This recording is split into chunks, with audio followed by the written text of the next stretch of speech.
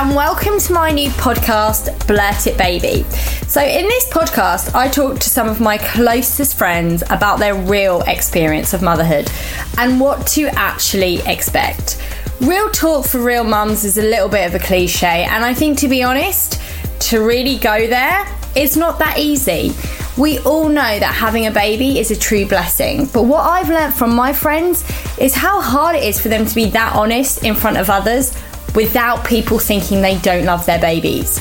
So for my sake, and more importantly theirs, I wanted to create a little bubble where they can reflect on their own journey of mumhood without being judged. The good, the bad, and the ugly. Well, it is an honour to introduce my next guest because this is one of my very dear friends, Nadia Freeman. Hi. Hi. Welcome. Well, we met, which is going to sound nuts because I used to live with her now husband, but it wasn't actually in that way. We were friends, but we became instant friends when we met, and we did pub quizzes every Monday night. We did. And I was on the radio, and you used to give me all the content, which was really helpful. But yeah. I remember. Yeah, you were like my great source of content.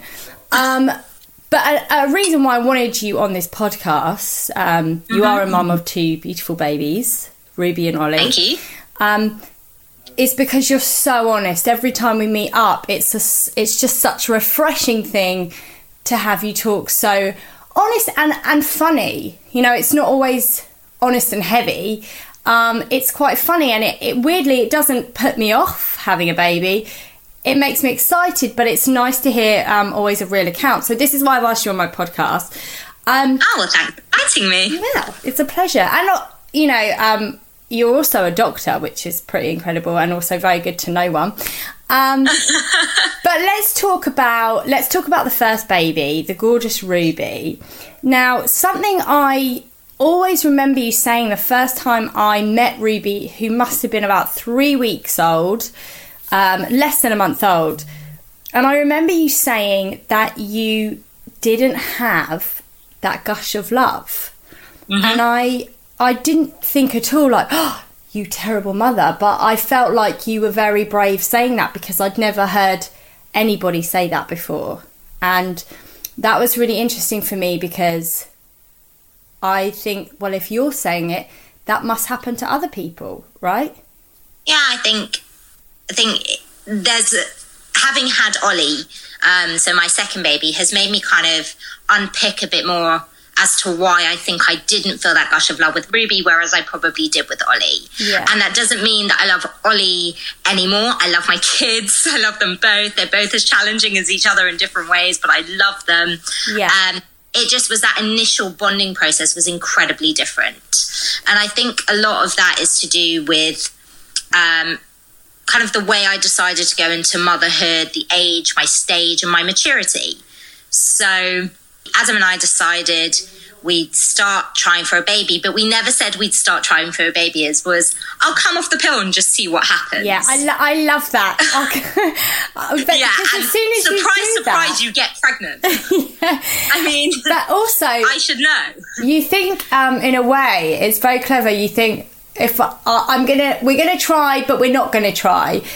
But I don't know what it's like for the man, but I know as a woman, once you make that decision to come off the pill, you are very then aware every time you do have sex that we're having a baby. So even though you don't know how long it's going to take, I think as soon as you make that decision not to have contraception, you are making a baby. You're making a baby. Yeah. And something you always said to me, which again was super honest and so interesting actually, is that you felt like you were too young. Yeah, I think I always, I've been around not really through work. I don't do anything with women, babies and children at work at all, but really more about friends going through struggles with fertility. And I kind of said to my husband, for me, it's better to be pregnant and be pleasantly surprised quickly rather than get to the point where I'm absolutely desperate and it's all you can think about. And the idea of having a baby is it completely consumes you. Consumes you, yeah, that's the word, thanks. Yeah. Baby brain still carries on 9 months later, you completely forget your words. It totally consumes you, and I never ever wanted to be in that position. So I decided it was better to start early, maybe a bit before I was ready, then start when I felt I was definitely ready, and then, you know, God forbid we couldn't get pregnant and it would just consume you. And I've seen that unfortunately consume other people upsettingly, and I just didn't want that for myself. Did you, because this is another thing which is very hard for people to talk about, did you feel guilty that you were pregnant? Yes. Yeah, absolutely. Massively guilty. But then specifically because people close to me were struggling at the same time. Yeah. But I then realised, and someone very close to me said that we're not the same. They didn't ever think about it that way. Right. The fact that I was pregnant, I was having a baby, they weren't jealous, they weren't upset, they were happy for me as me. Yeah. And they found it separate. So I think I realised that actually my feelings of guilt were not necessarily warranted. No. And you didn't want it not selfishly actually, but you don't want that to affect your first experience either. So no, exactly. Yeah. I think feelings of guilt are recurrent and they pop up their heads in every part of motherhood. I think that the feeling guilty being pregnant when other people can't necessarily be pregnant is just the start of, unfortunately, a guilt spiral into other parts. I've heard that. You know, you feel guilty when you go back to work. You feel guilty when you're looking after one and not the other. You feel guilty that you've got your baby's well and happy and a close friend's baby is not well and happy. So you almost have to accept that guilt is going to be a part of it. You can't avoid that feeling because that's a struggle as well. But actually, if you go, that just is, it comes with the package. Yeah, that's how it is. Exactly. Yeah. So I think we decided to start fairly early on. Then, unfortunately, my mum wasn't so well, and that kind of just made me think, okay, I better get on with it. Yes. I think that although those are all very good reasons, I think they definitely impacted on the kind of postnatal experience of that gush of love that you were discussing. Yeah. So I think, in all honesty, I was not ready emotionally. I think you can tick all the boxes you want to tick. You can tick the stable marriage for 4 years. We were very lucky in that we just bought a house. I had a stable job. My husband had a stable job. I mean, we ticked all of the kind of I don't want to say financial, but in terms of, you know, if you were pleasing parents who are old-fashioned, you're fine on that pathway to go ahead. Thought that it was a good time on paper.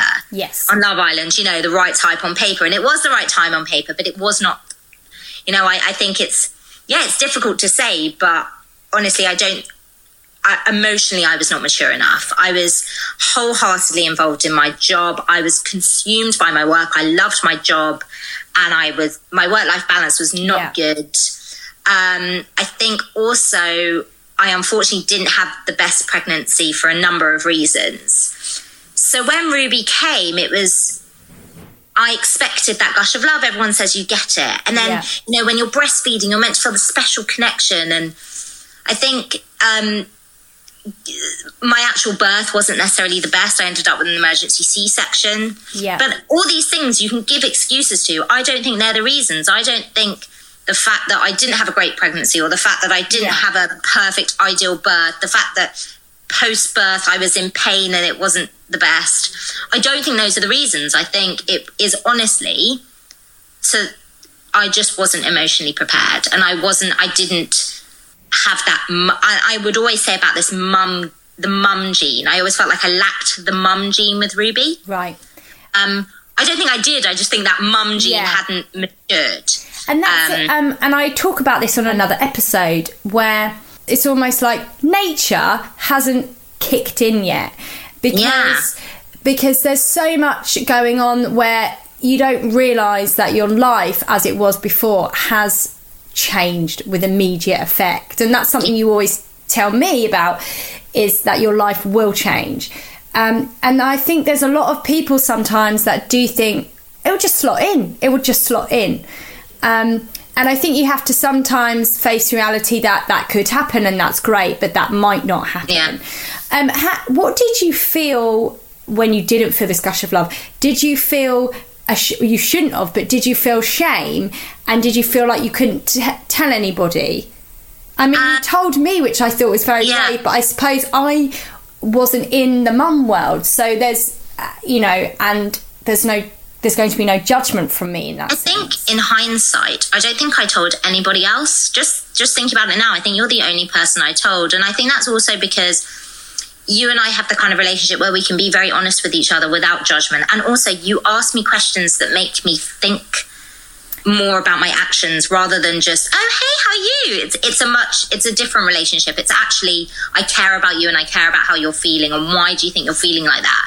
And I think that when I said that I didn't have that immediate gush of love, I think it was perhaps a bit therapeutic in a way to kind of understand why. And I think that kind of not immediate gush of love, then I would kind of flip it on its head. So I think, I like to be a fairly positive and optimistic person. Yeah. And alongside that, I'm, type A personality, I don't like to fail. So I kind of ignored it and I switched it on its head. So I would always say that Ruby was very independent and she didn't like to be held. And I think an element of that was perhaps true, but I also think a lot of that was because I didn't feel the need to hold her at the time. And I will never forget, I had a weaning class in my house. So I had a teacher come in, I had all my antenatal girls here and another friend who'd had a baby. All the babies were the same age. All the babies were, I think, 4 months old, 3 or 4 months. All were sitting on mum's lap, all of them. And I had Ruby in like a little chair on the floor. And I didn't feel the need to pick her up and hold her because that wasn't how we lived our day to day. I would always do what I had to do with her and put her down. I never cuddled. I never held. Yeah. And I kind of felt embarrassed at the time, but I flipped it on its head and I was like, oh, but she's really independent. And to be fair to her, Ruby is a strongly independent, fierce young lady. And that is how she is now. And it's brilliant. She is fierce. She is literally Sasha fierce. But you know what? So I tried to cover it up, perhaps. Yeah. And I think the first time it really hit me what a gush of love should feel like was when I got back. I just started work again. I'd done 4 straight days of 12-hour shifts and I hadn't seen Ruby before or after work. And I got back on, so this was taking it to the 4th day, and she woke up crying after I got home from work. And I ran upstairs and I picked her up and I cuddled her and I just cried buckets. Really? I just cried and cried and cried because I felt like I was being selfish by going back to work. Yeah. And therefore not being there for my baby. She just woke up because she's a baby who wakes up. It's got nothing to do with me. And that was the first time I think I really felt that connection. Yeah. That I think a lot of people talk about feeling after.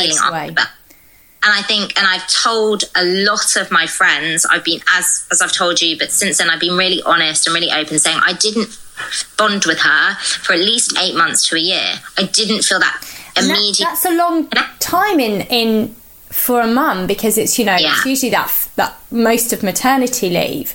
But it's really good to tell other mums that, because I'm guessing when you had those NCT mums round, that would never be something you would say to them, right?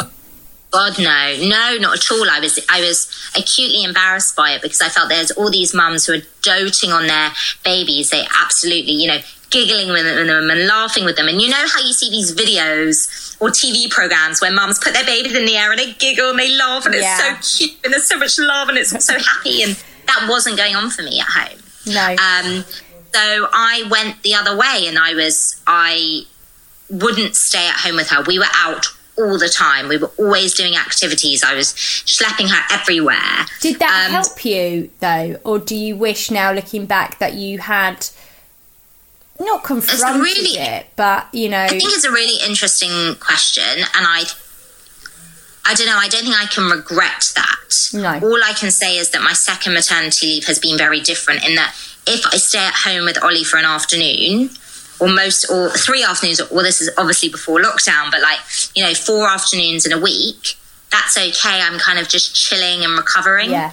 Whereas with Ruby, it was always like, right, what are we going to do next? We need another activity. We'd be out the house by 9, home around 5:30 every day. Wow.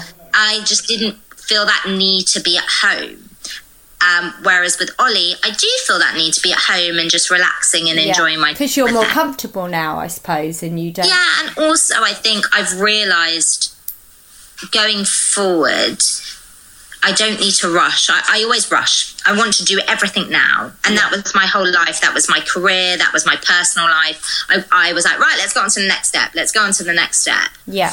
And with Ruby, it was like, right, let's get back to normal life. I mean, I was driving, I'd just like to say, with medical approval. I think it was 3.5 weeks after I had Ruby, or 4 weeks. Yeah. That's after a C-section.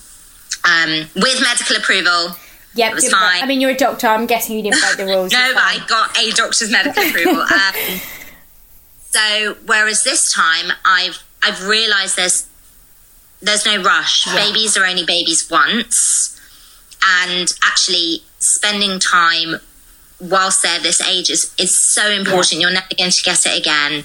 Whereas work will always be there. I mean, I'll be working for the NHS for another 30, 40 years at least. And even if that wasn't the case, you know, I know it's, I mean, a struggle right now as well, but there will always be work, but you will never get... And I remember you saying to me once...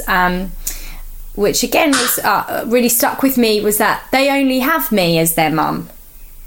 Oh yeah, yeah. You know, I remember thinking that they only have me.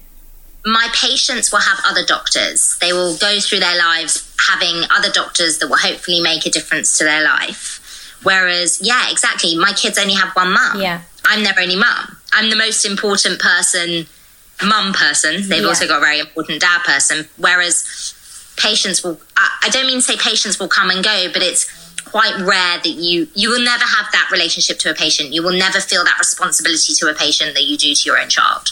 And I know that sounds very obvious, but I think I needed to appreciate that. Yeah. Well, it is obvious, but it's not always obvious when, you know, you're very driven and very career driven.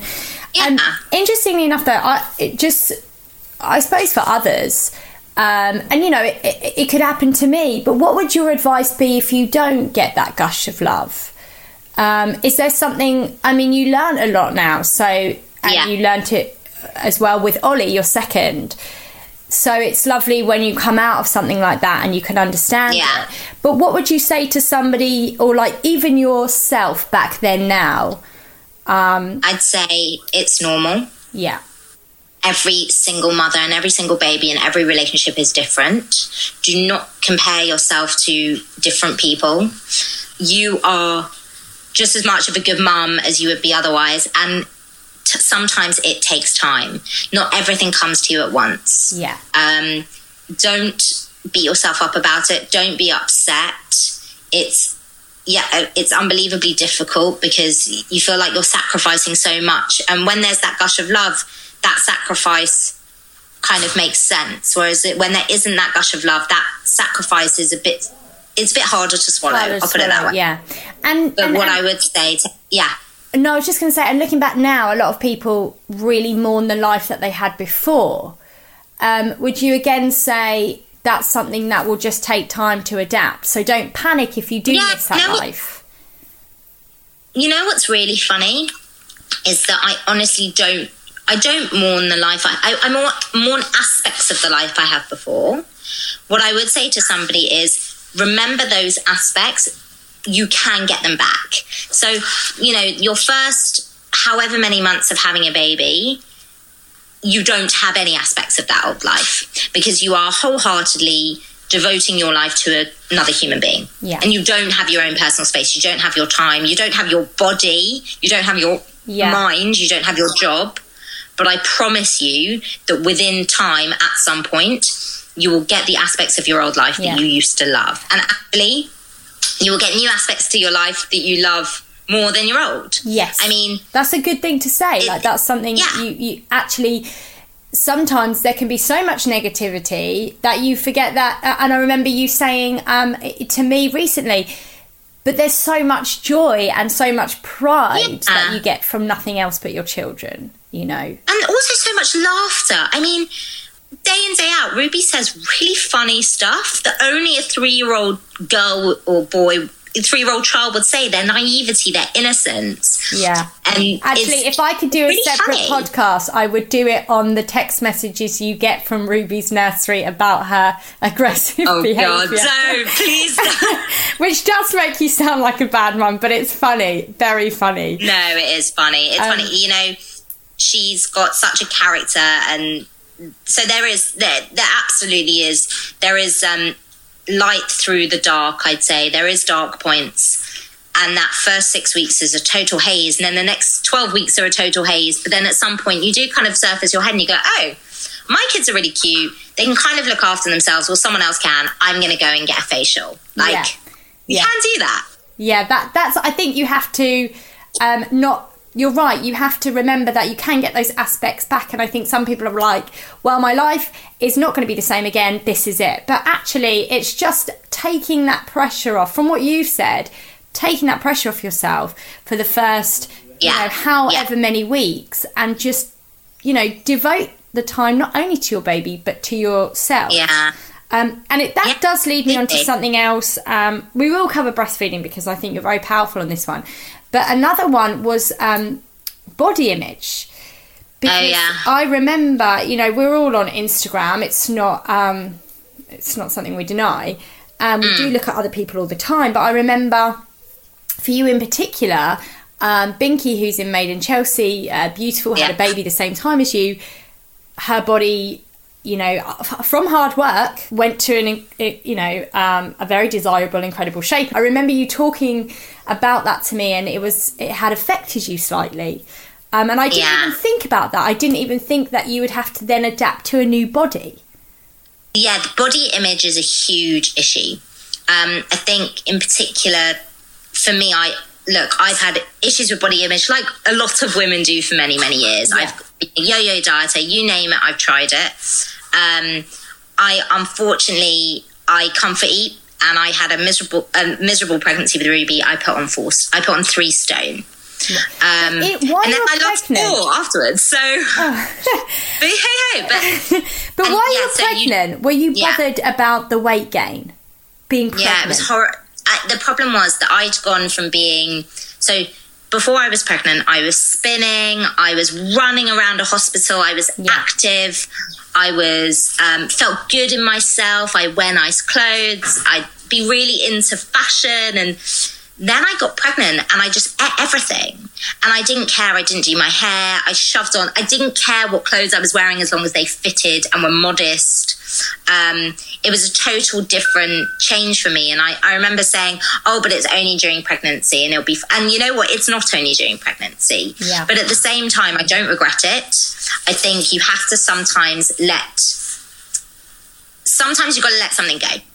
You can't do everything perfectly, and growing a human is really hard work, and sometimes that's all you can do. Getting up, going to work, trying your best at work without fainting in a surgical theatre, no, I going, doing your operations or whatever you're doing, and then coming home and eating a pizza. And sometimes, you know what, that's okay. And you can't punish yourself, because I'll admit as well, I'm the same, very body conscious. Sometimes it's embarrassing to say, you are like, oh, I put weight on, and you obsess about these things. So I think for me, that's something, I don't think about it in pregnancy, weirdly, but I think about it postnatally, that I will have to, because the problem with Instagram, of course, is that it does look like a lot of people just snap back. Oh, you know what? And this is, what I reminded myself? Remember saying to myself, and this is, I have massive respect for Binky. She's obviously worked so hard and she looks amazing. Yeah, she does. She absolutely does. And as you said, she's got a gorgeous child. And I remember it. Yes, I did find it hard because we had babies, a few weeks apart. But I remember reminding myself, this is part of her job. Yeah. My job is looking after sick people. My job is not to look good and fit and healthy and sell other products as an influencer. That's not my job. And a lot of these people, and I don't know this for sure, I'm not naming any names, but I think a lot of them have personal trainers, personal cooks, lifestyle coaches, I don't know, yoga mentors. They have because understandably it's their job. Yeah. As an influencer, you have to have a certain image. Yeah. And I had to remind myself that's not my job. My job is at work, keeping people alive and getting them better. And at home, it's keeping children alive. Yeah. My job is not to look good. It's a bonus if I can do it and make myself feel better. But there's no, I would say this coming from somebody who rushed back to the gym, was desperate to lose that weight, and I did do it, and I'm really happy and I'm really proud, and I don't shy away from saying that I've done that. There is no rush. Please don't ever put pressure on yourself, because although pregnancy and first year of baby feels like ages, it's just 2 years. It's not even 2 years. Let's get real here. And you've got your whole life to get your figure back. Yes. All right, so you have to buy clothes size up for a few months. Or, buy them cheap. Go to Primark. Get the bigger size. And then when you're down, you put them away and you say, and what an achievement as well, a personal achievement too. And, I am pre and postnatal trained in the fitness industry only recently. And what I couldn't believe is, and I was completely naive to this as well, is how dangerous it really is to...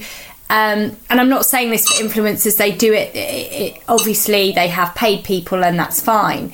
But it's very dangerous to just start your own exercise regime, especially if you've had maybe a complicated birth or a C-section, and go at it hard, high impact. Because what you don't realise is, and it was completely new to me doing this pre and postnatal course, that your body is in a state of rehab for about 12 months, and you don't want to do... further damage. But it's difficult because you are going to look at other people's bodies. And I wonder what kind of advice you would give to mums that are going to do that, So I think I'd say, can't do anything about your skin. Your skin is your skin. Yeah. And you have to embrace it. I, unfortunately, have quite a lot of excess skin. I've got some beautiful silvery stretch marks everywhere. You know what? That's going to be it. Unless I decide that I want to spend bucket loads on plastic surgery, or whether I don't really want plastic surgery. It's not really for me. I don't really want to go under the knife unless I really have to. That's going to be me. And you have to accept that. You have to accept you are different because you grew a human. Yeah. Let's get real here. You grew a child. You produced an offspring. It's really not something, it's casual more like a rabbit. empowering. It's more empowering than a six-pack, really. And it's not saying don't work out and don't get fit, because that's always encouraged in life for loads of different reasons. But I remember my sister, who will feature on one of the episodes, body was a massive thing for her because she'd never gained weight in her life, but she'd never exercised before. And then I think everybody had probably said to her, including myself, oh, you'll snap right back because look at you. And you have to kind of accept that what you knew before and how your body was before may never be the same again. Yeah. And when did you think, in like your first pregnancy with Ruby, when did you think you started to feel comfortable, and think, I'm empowered, I grew a human and I'm comfortable in myself in this situation? I didn't. No. I didn't. But that's okay, right? You know what, that's what I think, in all honesty, it's only been after this. So it's only really been after this pregnancy. And I think that's because my body after this pregnancy is not... So after Ruby, it took me a while, but I don't think I remember having such issues about excess skin and stretch marks. So after that, I did feel like I got my it took me 12 months, but I felt like I had my pre-pregnancy image back. Right. This time, I feel like I have a very different image. Although I'm very lucky in that I'm back in my clothes and stuff, I don't have that same body image. There are things that are not what they used to be. We'll just leave it at that. And you know what? It's now I feel more empowered. It's the... Also, I had 2 C-sections. You can't, It's incredible. It's two major operations. They take a long time to recover from. And you know what? I don't want to wear a bikini anyway. Swimsuits are much nicer. And well, they really, actually are, weirdly. I mean, they're stupid in fashion right now. So, yeah. But you still look beautiful in a bikini. I mean, it's your choice anyway. But another thing is, and it does depend on the relationship, obviously, the relationship that you're in. But did that affect your relationship with Adam at all? No, never. Adam is literally the opposite to that. I think most men are, and I think it's in your head, isn't it? Absolutely. It's and for me, that's what it was. It was a body image for me. It wasn't me not feeling. Yeah, there was a part of not feeling sexy for him, but I never ever felt he didn't find me attractive. I think he doesn't really talk about his feelings. He's not that kind of. He doesn't really. No, I live with. He's just not that kind of guy. We kind of have to force out feelings. Tell me that you're sad, not just grumpy. And anyway, he's normally very happy. Anyway, but he never, ever, ever made me feel ugly or fat or in any way. I mean. And that's so important. And he didn't even comment. It wasn't even a thing. Like, if I got dressed up and I remember we went out for our, it's always our wedding and our anniversary, not my wedding. Is it though? Is it? Yeah. So we went out for our anniversary. Ollie was maybe 3 months old. We decided to go out for a lunch because we thought it'd be easier to get his mum babysit.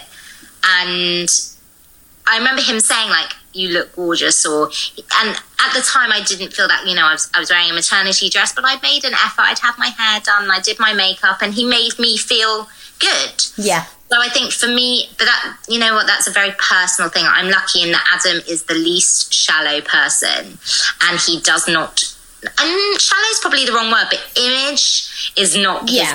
It's a shallow in a positive way. Is what you're saying. Imagery, how I look, how I dress. He just doesn't, he would be just as happy with me if I'm, as I am now, no makeup, hair up in PJs, than dolled up to the nines. He doesn't ever he will comment when I look good, but it's not it wasn't an issue in my relationship at all. But at the same time, I do appreciate that there are other couples where body image is more important to them as a couple. Yes. It just isn't that, it's not such a thing in my relationship. I think it's what I take from that is to not rush, take the pressure off, but also feel empowered with what has happened to your body as opposed to the negative side of that. And I think that, I just think take off what I've really learned in these past few months is the importance of take off the pressure to be your old self today. It's something that I feel, and I will always feel, because that's just the human I am, but I try really hard to remove it. And do you do that by would you suggest going on Instagram less? Because I think sometimes I follow people. You know what? You can do. Yeah. I go on Instagram just as much. Because I like it. It's my way of winding down. I like clothes. I like looking at other people. I just always remind myself, they got filters. They've got, this is their job. Just remember, you have to be good at everyone wants to be good at their job. Yeah, you're right. Instagram influencers' job aren't to do that. We've talked so much that you've covered everything so well, but I know we had kind of talked about before we did the podcast your approach to breastfeeding, because again you were someone who I found so powerful, because you just simply said, I didn't like doing it, I could do it, I didn't want to do it. And I just found that so amazing, because one thing that does anger me, and it shouldn't, because I haven't even had a baby, so I have no idea, but I know the struggles that people have had breastfeeding that are very, very close to me, and it's been incredibly stressful while they're trying to adapt to this new baby. And I find mums that say, you need to persevere, I'm sorry.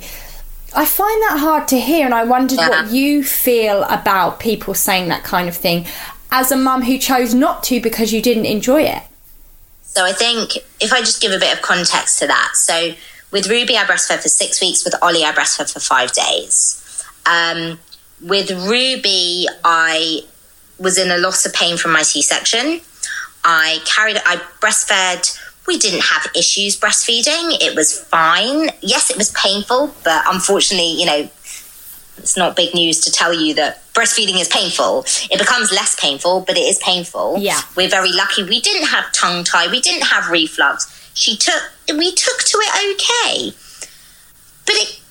But I was always combination feeding, i.e. using a bottle and a breast straight from the off. And I thought to myself, got to 6 weeks and I just hated it. And every time I needed to breastfeed, I winced. It wasn't something you looked forward to. God, no. I hated it every time. And you know what? It was detrimental to our relationship. Yeah. As I said, original gush of love, yada, yada. But then it got worse because I felt indebted to her. I had to do it. It was that have to feeling. Yeah. It wasn't a choice. Who gave you that have to feeling? Like society? Society, my learning from medical school. Yeah. It was the right thing to do. And I remember a friend of mine saying, you've got to, yes, it's really hard. You've got to try it for 6 weeks because that's when you break through. And if you can break through, then it's so easy. You don't have to sterilize bottles, like all the practical sides of things. And trust me, I'm the first one to know about all the medical. Before I carry on, breastfeeding is wonderful, medically, emotionally, for some people. Yes. And trust me, I do appreciate the sacrifices I've made medically by not breastfeeding. And there are some.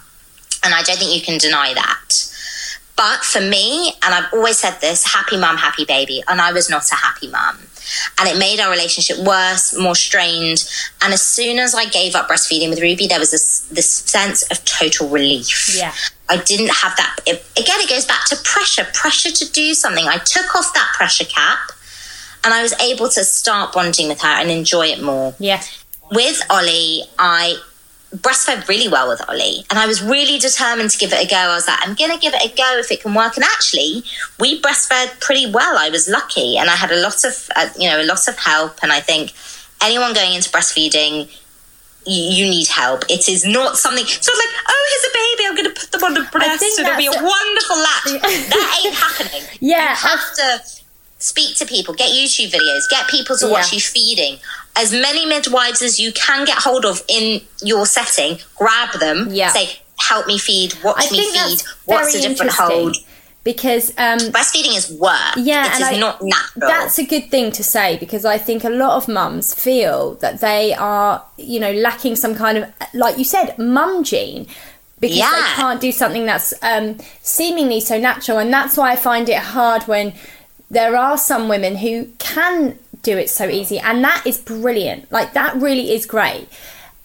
And you're so happy for them, but don't put that opinion elsewhere. I think you just have to remember you are your own person and your experience is not that person. And if your mum gut is telling you to do something, you listen to it. Yeah. You don't listen to other people. Really yes, it's difficult in the beginning, your lack of sleep, but if something really feels wrong, it probably is wrong for you. Yeah. I'm not talking generally. And then I remember with Ollie, I was breastfeeding 5 days and it got to day 5. And I was just again, C-section pain. I was just like, I don't want to be in pain anymore, to be honest with you. I'm kind of done with it. I unfortunately, 7 weeks before having Ollie, in and out of possible preterm labour, I was in a lot of pain before having him. I had him, it was a C-section, that was painful. And breastfeeding, as I said, although it wasn't difficult, it was painful. And I just said, don't want the pain. I just don't want it. And same thing happened again. I bonded much better with him because I felt he wasn't causing me pain. Yeah. Now, your mum, your classical mum instinct will say, no, you have to sacrifice yourself. You have to give your baby the best thing from day one, even if that means that, you're throwing yourself under a bus. You throw yourself under your bus for your baby. And of course you throw yourself under a bus for a baby. But let's get real here. If you are not happy and you're miserable, they feed off of it and they feel it, then they're just miserable. Yeah. And then everybody in the house is miserable. And then what's the point? What's the real point there? We've got wonderful, bottle feeding and formula feeding. Gives them then a fed.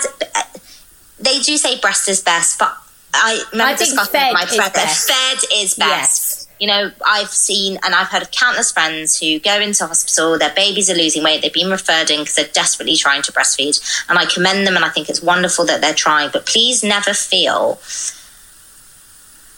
pressure from anybody else but yourself. You make that decision. If you want to carry on breastfeeding, even though it's really tough, you do it. And if you don't, you don't do it. Yeah. And people do say, give it a chance, you might break through. And I think it's important you do give yourself a chance and don't make any rash decisions. But at the same time, you listen to yourself. Don't listen to other people. There's no point. They don't know you. They don't know your baby, and they don't know your relationship. Good advice. No, I don't. I'm going to end there because I think, as someone who hasn't had a baby and hopefully one day will, everything you've said there is just, you know, I'll listen back to this before I give birth. I know I will, because it's so lovely to have such an honest account of motherhood, and also so many great bits of advice, because it's very easy to say take the pressure off, but to put it in context, it's so true. There's no rush. Take the pressure off, and I think it's just really great to hear how it was for you, and for you to be so honest. So thank you. And the one thing I would say is that you as a mum always knows what's best for your baby. Yeah. And sometimes you have to put that feeling above everything else. And you might upset people. So saying to people, no, now's not a good time, you can't come in, you can't come and see the baby, you can't hold the baby. The babies don't... You know what's best, and you know why you're doing that, and you will feel far more guilty not following your instinct about what's best for the baby to please other people else. Yeah, I totally agree. To please other people, and you're always going to let people down. I mean, you're always going to upset people, but when it comes to your baby and yourself, I think you're right. You have to put yourself first. And I'd also it's just to mention mental health. I'm not going to go into it. I know we're not discussing it, but I just think it's really important that if anyone's listening to this, you've had a baby and you think you're struggling with your mental health, please reach out. Please reach out to anyone. It doesn't matter if that's your doctor, your friend, your husband, your partner, your mum, your dad, your gran. It doesn't matter, but please don't ever feel alone in that. Mental health issues after having a baby is super common. It's far more common than you realise. Yeah. And if you think you're struggling, please just talk to somebody, and remember, you're not alone. You're just not. And there's always a way out of it. There's always a light at the end of that tunnel. Yeah, and I think it's very key to say that, because I know you learnt more from your second, but I think actually, you know, you opened up to me about Ruby, but I actually think there would be a lot more people than you think in your circle of mums that were probably going through the same thing. So don't be scared, you know. And like I said at the start of this podcast, it's just very important to stress that it's a safe place for you to talk about it without looking like you don't love your baby, you know. Yeah. So, because they are very cute babies. There is nothing not to like about your babies. No, they're good kids. You've been amazing. Thank you so much for being part of this podcast. Thanks, Emily. Thanks for asking me on. Always. I give you Nadia. Thank you so much, Nadia. Thank you.